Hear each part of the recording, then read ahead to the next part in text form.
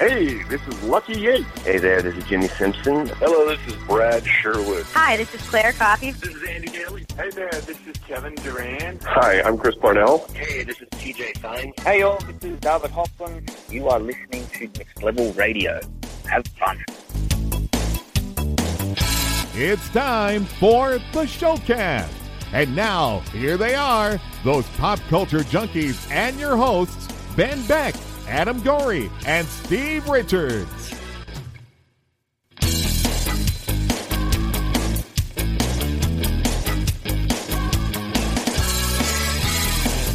All right, everybody, episode 36 of our third season of the Showcast here on the Next Level Podcast Network is now underway as we bring you another Showcast Spotlight. I am Ben Beck, joined tonight by Steve Richards, and tonight we are joined by someone who has for the past 13 years, if not more, has been part of the TNT network, starting first on the full run of The Closer, and now he can be seen as part of their spin-off show, Major Crimes. Please welcome to the program, Phillip Keene. Phillip, thanks for joining us. Hey, thanks for having me today. I appreciate it, guys. Did I get that right? Has it been about 12, 13 years now for like the full run of both of those shows? Yeah, it's been pretty amazing. I mean, we had 7.5 years of The Closer, and now this is the 5th season of Major Crimes. So all told, it's almost on 13 years. You're right. Yeah. I know as far as you mentioned about like 7.5 years on The Closer, and now you guys into the 5th season, Major Crimes. I know a majority of the cast kind of made the transition to, the spinoff of Major Crimes. Was it difficult to make that transition, or was it pretty seamless, moving with a bunch of people that you had already been working with? It was actually pretty seamless, and I have to credit the writers and producers for making that so. They already knew the characters that they were working with, and they knew there'd be some resistance when we lost our leading lady, who was the fantastic Kira Sedgwick playing Brendan Lee Johnson. And so they used the character of Rusty, oddly enough, to stand in for the audience. And in the opening episode of Major Crimes, Rusty's sitting in Sharon's office, Captain Rader, played by Mary McDonnell, and she is sort of the new, what I would call the wicked stepmother, kind of taking the place of our mom or our glorious leader who'd left. And Rusty's having nothing to do with it. He wants Brenda back. He doesn't like her. He doesn't know her. So he was, in many ways, voicing what our fans were, I think, feeling at the time. But through getting to know her more and building the relationships with the rest of the cast, Rusty and the audience, I think, felt more comfortable with all of us. So the transition really was pretty seamless, actually. Yeah, I know. You mentioned the fantastic Kira Sedgwick, and I know another person that you had worked with as well on The Closer was J.K. Simmons. Oh yes. Has there ever been an opportunity, or even any talks of having them at least like cameo into Major Crimes? Well, we refer to Chief Pope still quite a bit, so he is technically still there, although he's still not on the show. And Kira has been busy doing films and directing, and I think she's doing something currently with her husband, Kevin, I think up in Canada. So I don't know that she would make a return. I mean, it's certainly within the world of possibilities, but nothing so far, nothing concrete. Yeah. So I know before getting the role on The Closer, you were pretty relatively new to acting. How nervous did it make you taking on the role like this? It's a major cable network, but it's also your first role. Was it nervous? Were you nervous taking on a role like this? I wouldn't say nervous. I liken it more to being terrified. I was working with such heavy hitters, again, J.K. Simmons, Kira Sedgwick, G.W. Bailey, and everybody kind of took me under their wing and just let me make the mistakes as I was making them and encouraging me along the way. So, yeah, I mean, to say I was green is an understatement, but I think over the last 12 years, I've earned my place in the show. Yeah, absolutely. I'd say so, too. When you first took the role, did you have any idea that it would become as long-lasting and as huge for the network as it has become? I didn't know that it was going to be as long-lasting, but during the filming of the pilot, I certainly had a gut instinct that this was going to be a fantastic show and however long it ran, we were going to have a great audience reaction. That much I felt for sure. Yeah. Yeah. And it's just been amazing. Even we're 12 years in, and switching time slots, and some of the characters have changed. Our audience numbers keep growing, which is really remarkable in this market, as I'm sure you guys know. I mean, as the industry's changing, it's harder and harder to hang on to the viewers. Yeah, certainly. I know what you're talking about there, and when you talk about the acting and being into it and all that stuff, I was looking at your resume, and most actors' non-acting resumes anyway, they include things like waiters and other things like that. But yours includes flight attendant. Is that what we're right there? So how did that come about? I was actually in between jobs. It was the first time I'd ever quit a job without having another one to go into.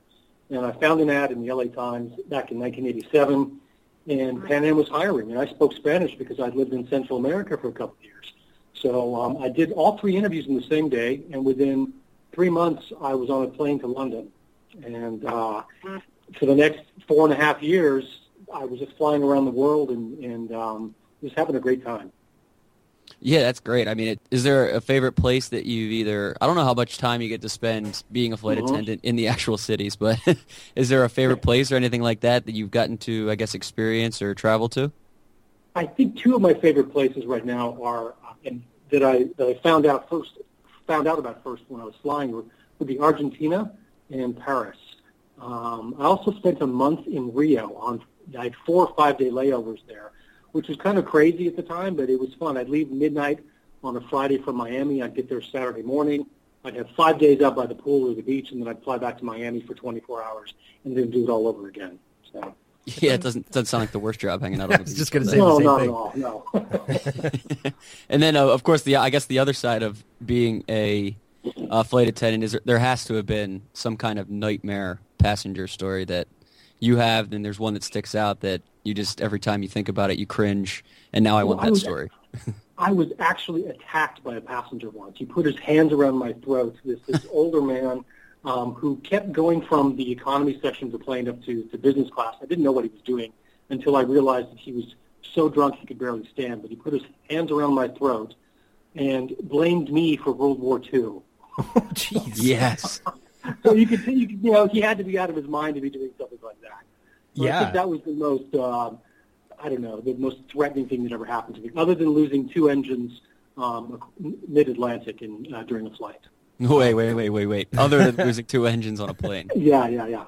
So, but we were trained for safety in a really big way. So I wasn't too concerned because we still had 2 engines left, but we did have to turn around and make landfall in Gander, Newfoundland, and I've actually been there twice for similar reasons.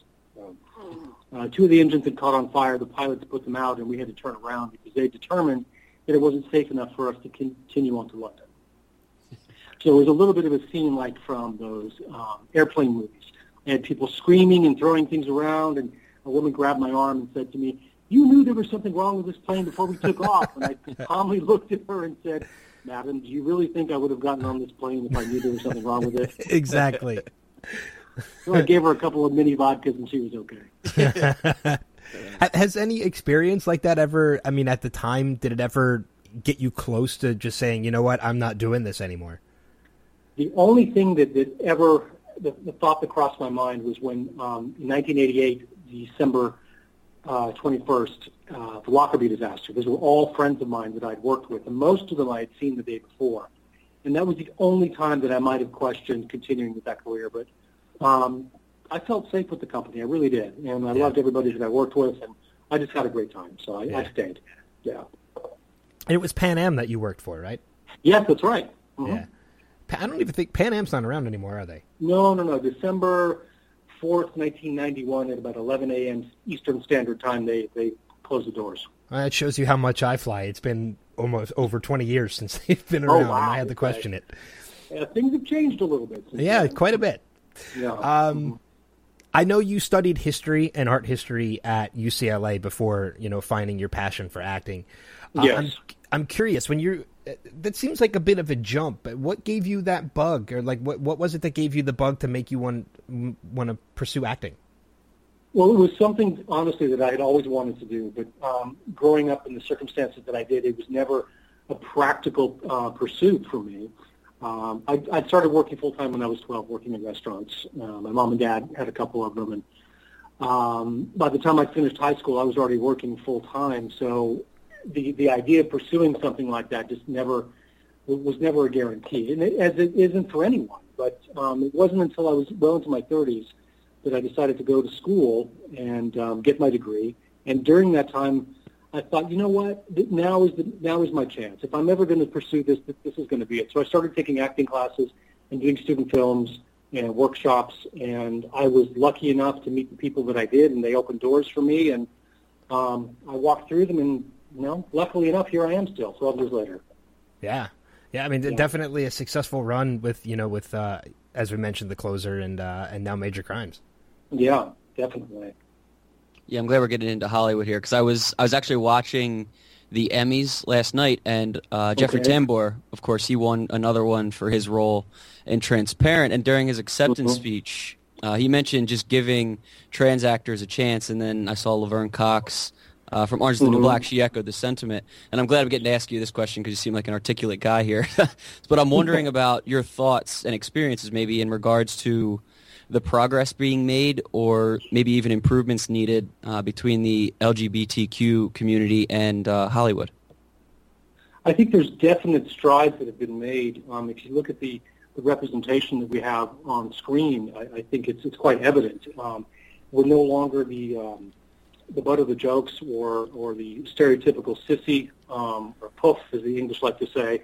But I was watching most recently How to Get Away with Murder, and they have a number of characters on that show, and two of them happen to be gay. One appears to have been bisexual at one point. It doesn't seem to be an issue. It's a non-issue, but people are just themselves, and I really do think that we've made great advances, especially in the last 20 years. I can remember trying to get my first apartment with my boyfriend and being refused because we were told that they didn't rent to two men. And I knew exactly what that meant. Sure. Being bullied in high school and things like that. And I think, again, we've made a lot of progress, but there's still more progress that needs to be made. So, I'm not very familiar with the transgender community. I've never really had much experience with them, so I don't know what to say about that. Yeah, no problem. I actually was thinking if you thought that maybe there would be a kind of a bigger gap between the transgender community and then the lesbian gay community, but because it seems like you think, because your husband, he's a coworker, yeah, you work with him, yes. Yes. On The Closer, so it seems like there has been some bigger strides made just within the lesbian gay as opposed to the trans community as far as Hollywood's concerned. For some reason, there still seems to be a greater stigma with that aspect of our community, and I don't know why that is. Maybe it's because people can't quite figure out who people are, and people love to put labels on people. They need to be able to identify who or what they're dealing with, and I don't think that's always easy for people. Yeah, what it sounds like you're saying is that what's nice about with the gay and lesbian actors is they're not just playing gay and lesbian characters anymore, where that transition maybe still needs to happen with the trans actors is kind of what it sounds like you were getting at there. Absolutely right. Yeah, I think you put that into better words than I was able to. But that's exactly my sentiment, yes. I made the joke early on that I'm the gay actor taking the very brave stance of playing a straight character, and be damned if it ruins my career, but here we go. I don't care what people say. I know, still sticking to the Hollywood side of everything, it's not unheard of for actors on a show to occasionally take the reins from time to time and get behind the camera, which, your character, Buzz Watson, that's nothing really new. But behind the actual camera that's filming you guys on Major Crimes, is that something that you think maybe you would want to play with sometime down the road, is maybe direct an episode? Definitely. The more confident I become in being able to analyze a script and take it apart and see all the different pieces coming together, that is something that definitely interests me. When I first started on The Closer, again, because I was so green, what I did to try and familiarize myself with the business was sit with different departments whenever I had time off in the beginning that was quite a bit. So I would sit with lighting and the grip department and hair and makeup or costumes. I'd get to sit in on tone meetings and sets and locations meetings. So I wanted to see how all the different parts came together. Now I have sort of a basic understanding of all of that. So I think later on, if I get the opportunity, I would certainly love to be able to be behind the camera in that aspect. Yeah, definitely. Yeah. And I know besides your credits on, in the closer and Major Crimes, we've mentioned a number of times throughout this that you're still relatively green as far as, television and Hollywood roles. Any interest? 200 episodes, some of the green is washed off. Oh, yeah, absolutely. Yeah. But, I mean, any interest in possibly making the jump to big screen film sometime in the future? Oh, absolutely. I mean, I'm always on my agents about, if anything like that rears its head, I would love to be able to do that. The good thing and the bad thing about being a series regular, especially with working 21 to 23 episodes a year, is that you don't really have a lot of time off. So it's difficult to schedule other things, which is a bad thing, but it's also a good thing because you're working. Oh yeah, absolutely. It's technically a bit of job security for you at the moment because definitely the show is still successful, and hopefully it still goes for a number of more seasons. And with the way that Major Crimes has been going, we're keeping our fingers crossed that it's going to extend past the run of the closer, which was 7.5 years. I think that's a definite possibility, and I for one would be ecstatic if that happens. Yeah, I'm interested here because I don't know that we've ever talked to an actor who has played the same character for 12 years. That's quite a long time. So I'm wondering, how easy it is, or if there's nuances that you're trying to put into it, or if it's kind of just you kind of are this guy at this point. It's interesting when I put on his clothes. That is when the transformation sort of begins. I mean, there's some similarities between he and I, but Buzz is much more naive than I am, and he's much more of a Boy Scout than I could ever hope to be. There's a quote in Anne Frank's diary that I'm going to mangle a little bit, but I think the essence of it is, I still believe that people are good at heart, despite everything I've seen, and I think Buzz still has that, and he has such a faith in the justice system. It's a little interesting to me, given that all he's seen, that he still has this outlook, and Buzz is quite a bit younger than I am, so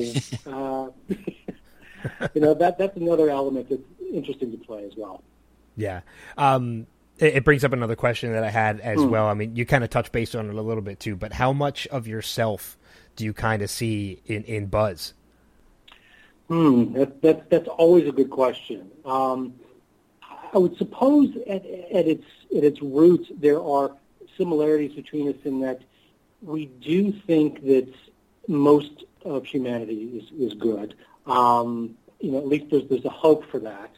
But I think that I am personally a little more cynical than he is. So in trying to become much more like Buzz. My friend Raymond, who plays Sanchez on the show, always jokes with me and says, "You are so much nastier than Buzz is. You are so mean. Buzz is so much nicer than you." I guess one final question before we start to wrap things up too, and this is just something that I'm curious about. Obviously, your character's name is Buzz Watson, and I'm assuming you may have lost count at this point in time how many times you've been referred to or compared to Watson from Sherlock and Watson. Yes, exactly. Yeah, it is kind of funny. Although Buzz's first name, his first name is actually Francis, which you can sort of understand why he doesn't use it. Yes. Yeah. Okay. Yeah. Exactly. Okay. Well, I know as of right now, at the time that we're talking to you, the summer finale is going to be airing tonight. So by the time our listeners get to hear this, we'll have already passed. But of course, they can catch up on it on demand and such as well. When is the show expected to return? We haven't been given a date yet, although I know the writers are in the room as we speak writing the next 8 episodes. I'm not sure how many more that they have to finish, but I know they've got 8 more on the boards, and when they're going to air, we haven't been given the air dates yet. But okay. I know it's not going to be before Christmas. That much I do know. Okay. So we're probably looking closer into the beginning of next year. I would think so, yeah. Because we don't start filming again until January 15th. We're on a brief hiatus right now. Okay. Just to give the writers some time to get away from the actors, if you will, and to take the breath and give us more things to say. Yeah, that definitely makes sense. Well, we'll definitely keep an eye out for when the show returns. It airs Monday nights, 10 o'clock, 9 Central on TNT. Obviously, we want to send people your way on social media as well. You're at Phillip Keene on Twitter. Correct. And, of course, they can follow the show at Major Crimes TNT on Twitter at the same time. Phillip, we wish you luck in your audition tonight. We know you got an audition right after us, and we'll keep our fingers crossed for you, and hopefully we get to talk to you again later on down the road after Major Crimes is renewed again and again and again. Everything crossed, guys. Thanks again for joining us, Phillip. This was great. Yeah, thank you very much, guys. Take care. Yep, have a good one. And we will see you guys next time on the next Showcast Spotlight.